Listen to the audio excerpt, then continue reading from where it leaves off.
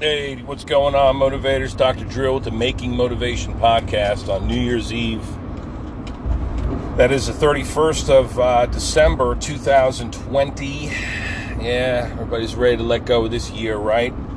Fucking crazy, right? What are you going to do? Tell you what we're going to do. We're going to frickin' kick back. We're going to fart into the couch. We're going to make Snapchat videos. Tell some jokes. Here's a joke for you. This is a good one. I saw it this morning. Dad joke, right? So, oh my God. You guys hear about that actress, Reese? She stabbed her husband. And they're supposed to say, oh, Witherspoon? I said, yeah, Reese. Witherspoon? No, with a knife. How fucking great is that, man? With a spoon? No, with a knife. Fucking awesome. So I'll be launching that on people all day long. The worst is when you tell a joke like that to folks and they won't fall for it. They won't they don't even go, oh, Witherspoon. No, with a knife. It's got to be fucking, they have to try to decode it. They're not going to fall for it, right? It's funny. So, it's just a little joke for you. Also, why do ducks have tail feathers? To cover their ass quacks. It's a good one. Fuck it. So, how about my friend the tomato? I feel so bad. She's freaking so embarrassed. She's turning red. She walked in on the salad dressing.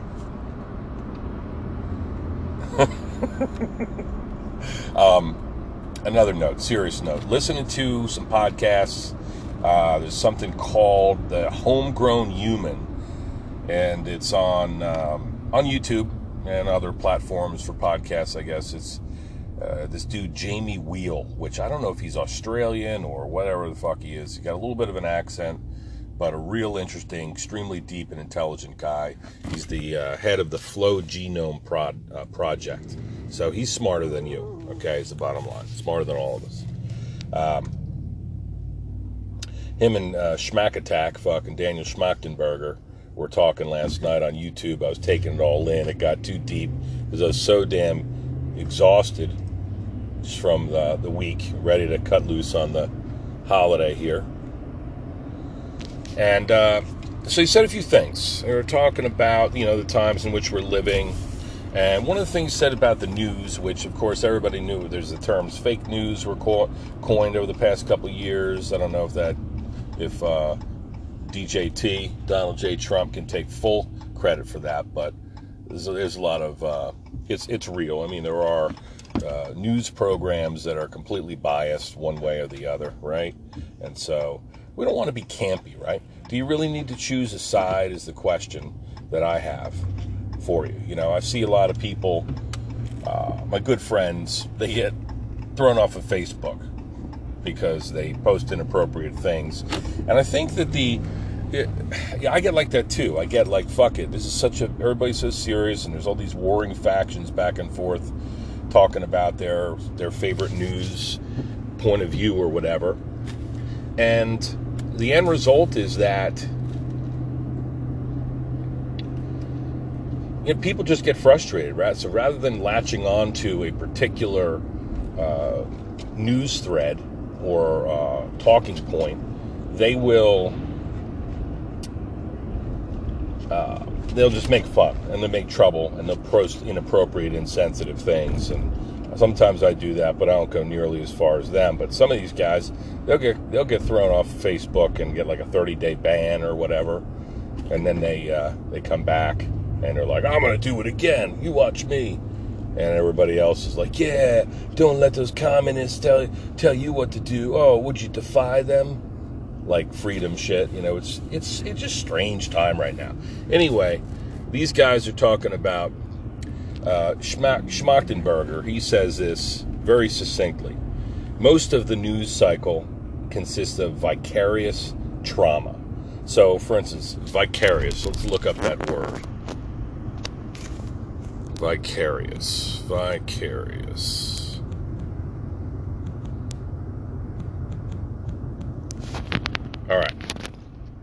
Vicarious means experienced in the imagination through the feelings or actions of another person. Experienced in the imagination through the feelings or actions of another person. So it's like, so the news, they want to make you feel like they feel. So, or maybe there's somebody who's an injured party or whatever. Let's talk about Black Lives Matter. People in black and brown communities that are legitimate disadvantages and suppression and oppression and slavery and all kinds of horrible things, genocides that have occurred. It's not nearly as bad as it was, but these people have an axe to grind, especially when in these communities there's poverty and horrible schools, and cops wind up shooting innocent people sometimes. It happens, all right? All too frequently. And sometimes it doesn't happen. But when somebody's injured like that, say somebody's got an axe to grind, Black Lives Matter, and we sympathize with their cause, so we vicariously assume their feelings. And so that's what the news does. It wants to make you feel, trying to hijack your mind, and make you feel a certain way. You might not have all the facts on an area, or it could be, what's another from the other side? Well, it could be Fox News talking about how we should feel about the election that they feel is unfair, which has been struck down, 49 times in court, 49 times out of 50, something really ridiculous like that. So there wasn't any unfair election, and Joe Biden should be the president, right? But because somebody gets on Fox News and gives you a biased point of view, you assume vicariously that emotion, that sentiment, and you adopt it into your tribalistic worldview, which is us against them. If I'm not on this side of the, I have to stay in this camp, because if I'm not on this side, well, I must be on the other side. All right, I must be on the evil side. If I'm not on the side of good or the side of right, well, I'm on the side of wrong or the side of evil, which is just an oversimplification of the whole thing. But it's easier to do that counterintuitively than it is to actually do the intellectual heavy lifting and try to understand all of what's going on, right? All right, got to pump some gas here. Hold on.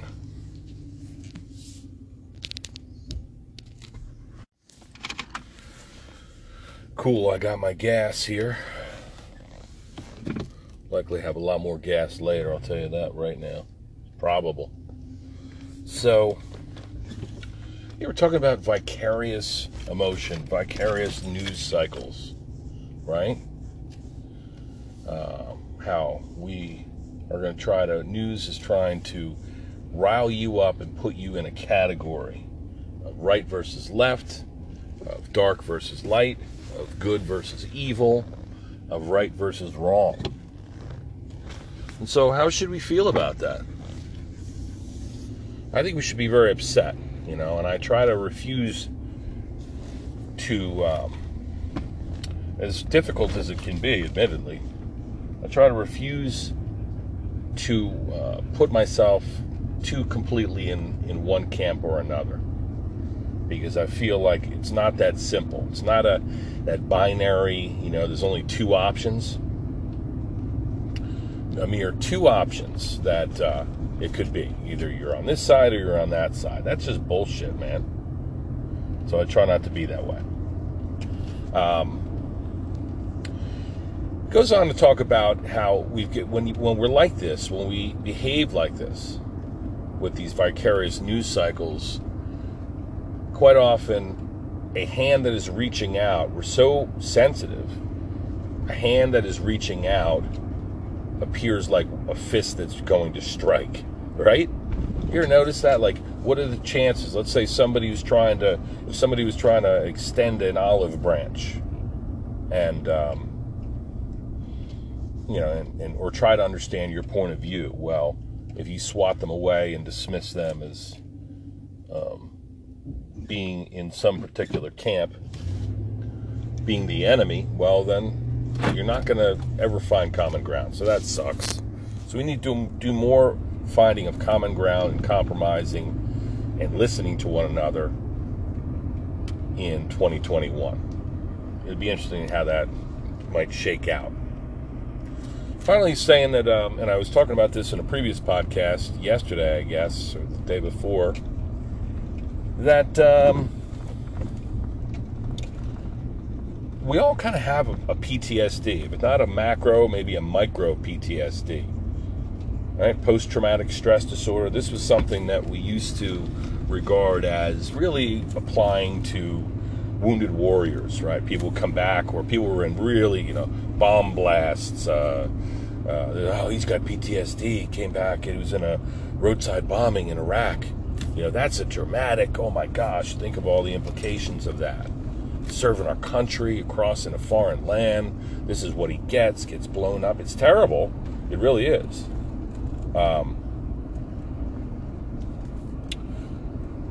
However, there are not lesser, but there are other forms of PTSD that we might have slighted previously. We might have said, it's no big deal. It's not a frickin' that kind of PTSD. That's not you have PTSD because your parents abused you, or because you were yelled at, or because you got in disagreement with your boss and it was traumatic, or what I mean? Like, it seems like these are lesser forms, but the human mind is strong, but also very delicate, sensitive, and so now you extrapolate that to these days, right? And everybody's kind of got their own version of PTSD. I mean, all day long I talk to folks about whether they've had an injury, significant injury, many people, broken bones, car accidents, things like that, work-related trauma.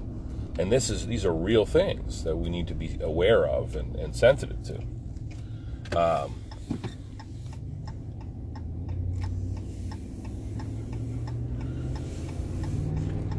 And right now, it's like, hey, what about our kids? Well, I want to let my kid go back to school, but I also don't want them to get sick and pass and be injured themselves, or pass this coronavirus on to somebody who's more vulnerable. I don't want anybody to be affected by this, So should we keep them cooped up? Well, we keep them cooped up, then they don't have any social life, and that's not a good thing either. So there is an awful lot to consider here regarding post-traumatic stress.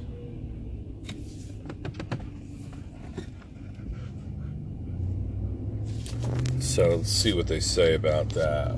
PTSD, social unrest, hand reaching out seems like a fist that is going to strike, says. So that was interesting. Another thing, final thing they said, because I'm taking Momi out for a WALK, right, is that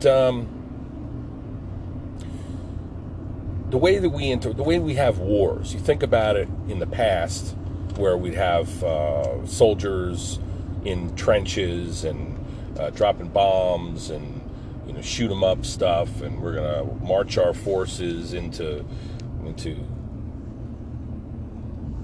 Germany and free people from the concentration camps. That sort of kinetic warfare, they define it as. Kinetic warfare is actual soldiers, warriors on the battlefield, guns and ammo, going downrange. That is less and less common for the superpowers, because when you think about this makes perfect sense. All the superpowers have nuclear weapons. All right, the scale of a human's ability in order to kill other humans or destroy. Now it's not limited to city blocks or cities. Now we could decimate and render uninhabitable the entire world. So you hear the phrase mutually assured destruction. Mutually assured destruction is where if you want to nuke me, I'll fucking nuke you. And so when you hear these world leaders like Trump saying, oh, well, If you do that, then we will make sure that nobody will we're gonna, basically insinuated to Iran, Syria, that, we're gonna fucking give everybody a dirt nap. And so you're gonna kill not only soldiers, you're gonna kill innocent people when you do that. And so nobody wants that, supposedly, right? Nobody wants to really we're after the bad guys. We're not trying to kill, the average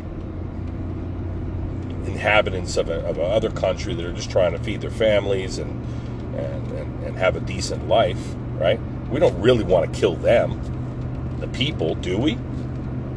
We want to kill the people who would threaten us. Not all of them threaten us. We know better than that now, right? And so they talk about, rather than kinetic warfare on a national scale, like among superpowers, like us fighting Russia, we're never going to have troops. It's unlikely that we would have troops on Russian soil, or that they would come on our soil, because we realize that things could get out of hand and we could wind up ending the entire world or sections of it. That there's no way, if we nuke Russia now, that they wouldn't nuke us back. And so there would be countless lives lost, and that would be governments who would be making that decision, and ultimately presidents, right? Or the powers that be deciding, okay, or somebody fucking up and slipping up and doing it. It's possible. And so rather than have these war among superpowers, we had these proxy wars, which is where we take our army men and we send them to places like Vietnam or Syria, places where they're third world countries, they're not developed yet. There's disruptions over there, we're going to go over there. I'll tell you, we'll take our warriors and put them on that battlefield, and then other countries like Russia, they'll have, and China, they will get involved and they will fight. Okay, well, you guys are over here fighting. We have a stake in this. We're upset about this. We don't agree with what you're doing. So we're gonna have advisors that are Russian advisors that are going to go into Syria and help this whatever side within this conflict. The side that opposes you. So with these proxy wars, these are things that I don't know that your average individual takes the time to unpack really what's going on, or I don't understand completely. But I love listening to these guys when they speak about these things, because it makes perfect sense. Yeah, we can't fight China. We can't even fight North Korea, because if we go in there with foot soldiers, they're gonna we can make all the threats we want and try to force things politically, but gone are the days where you're invading a foreign land. You can't do that anymore so easily. So unless they're really weak and they don't have nukes, then you go in and you check their capabilities. Well, play a little chess. If I go in there and we do this, they can't do shit about it. And this guy over here, Turkey or Israel or whoever, they're on our side, or they're not going to do anything to help these people, or we already checked and we can go over here and do this. And, you know what I mean? So there might be a goal or a means to an end that we have in mind if we go to war as a result of all this vicarious outrage and tribalism in our society. But it's an exercise in futility, and nobody should want that to happen. And so I'd like it. And by the way, when you have this invisible virus that is permeating our society and causing all kinds of problems, and our scientific, governmental, political apparatus is trying to solve it, but there's misinformation out there, and there's so much discord, there's so much disagreement with how we should do and what we should do and how we should do it and what exact actions we should take. And everybody's so throttled We're turned on each other because we're feeling pain. Economy's on the downturn. The fucking virus is out there. People getting sick and dying. We know. Business is getting disrupted. So it's like a bee's nest that you fucking stir up, and it's hard to make logical decisions when you have a swarm of bees engulfing you, right? You're not thinking, you're just reacting. And so I would hope that in 2021 we are able to calm down and think clearly and work together and love one another. Just realize that we have so much good, and we need to focus on the good and be the good and tame our fucking minds, whip them into shape, crack that whip, focus on your work, focus on what we have, all the beauty, all the wonder, all the good things, the blessings that we can count, and don't turn ourselves to this vicarious outrage in these 24-hour news cycles, all right? Be a fucking free thinker, be a sense maker, and learn to sort or parse signal from noise. That is, in all the scramble, squelch. Okay, I want my fucking rock and roll station. I can't wait to get there. No, I don't want to listen to fucking gospel. No, I don't want to listen to jazz. No, I don't want to listen to fucking R&B. I'm looking for classic rock and roll. I want to tune into that station. Tune out the squelch. Kick-ass fake names. Happy New Year.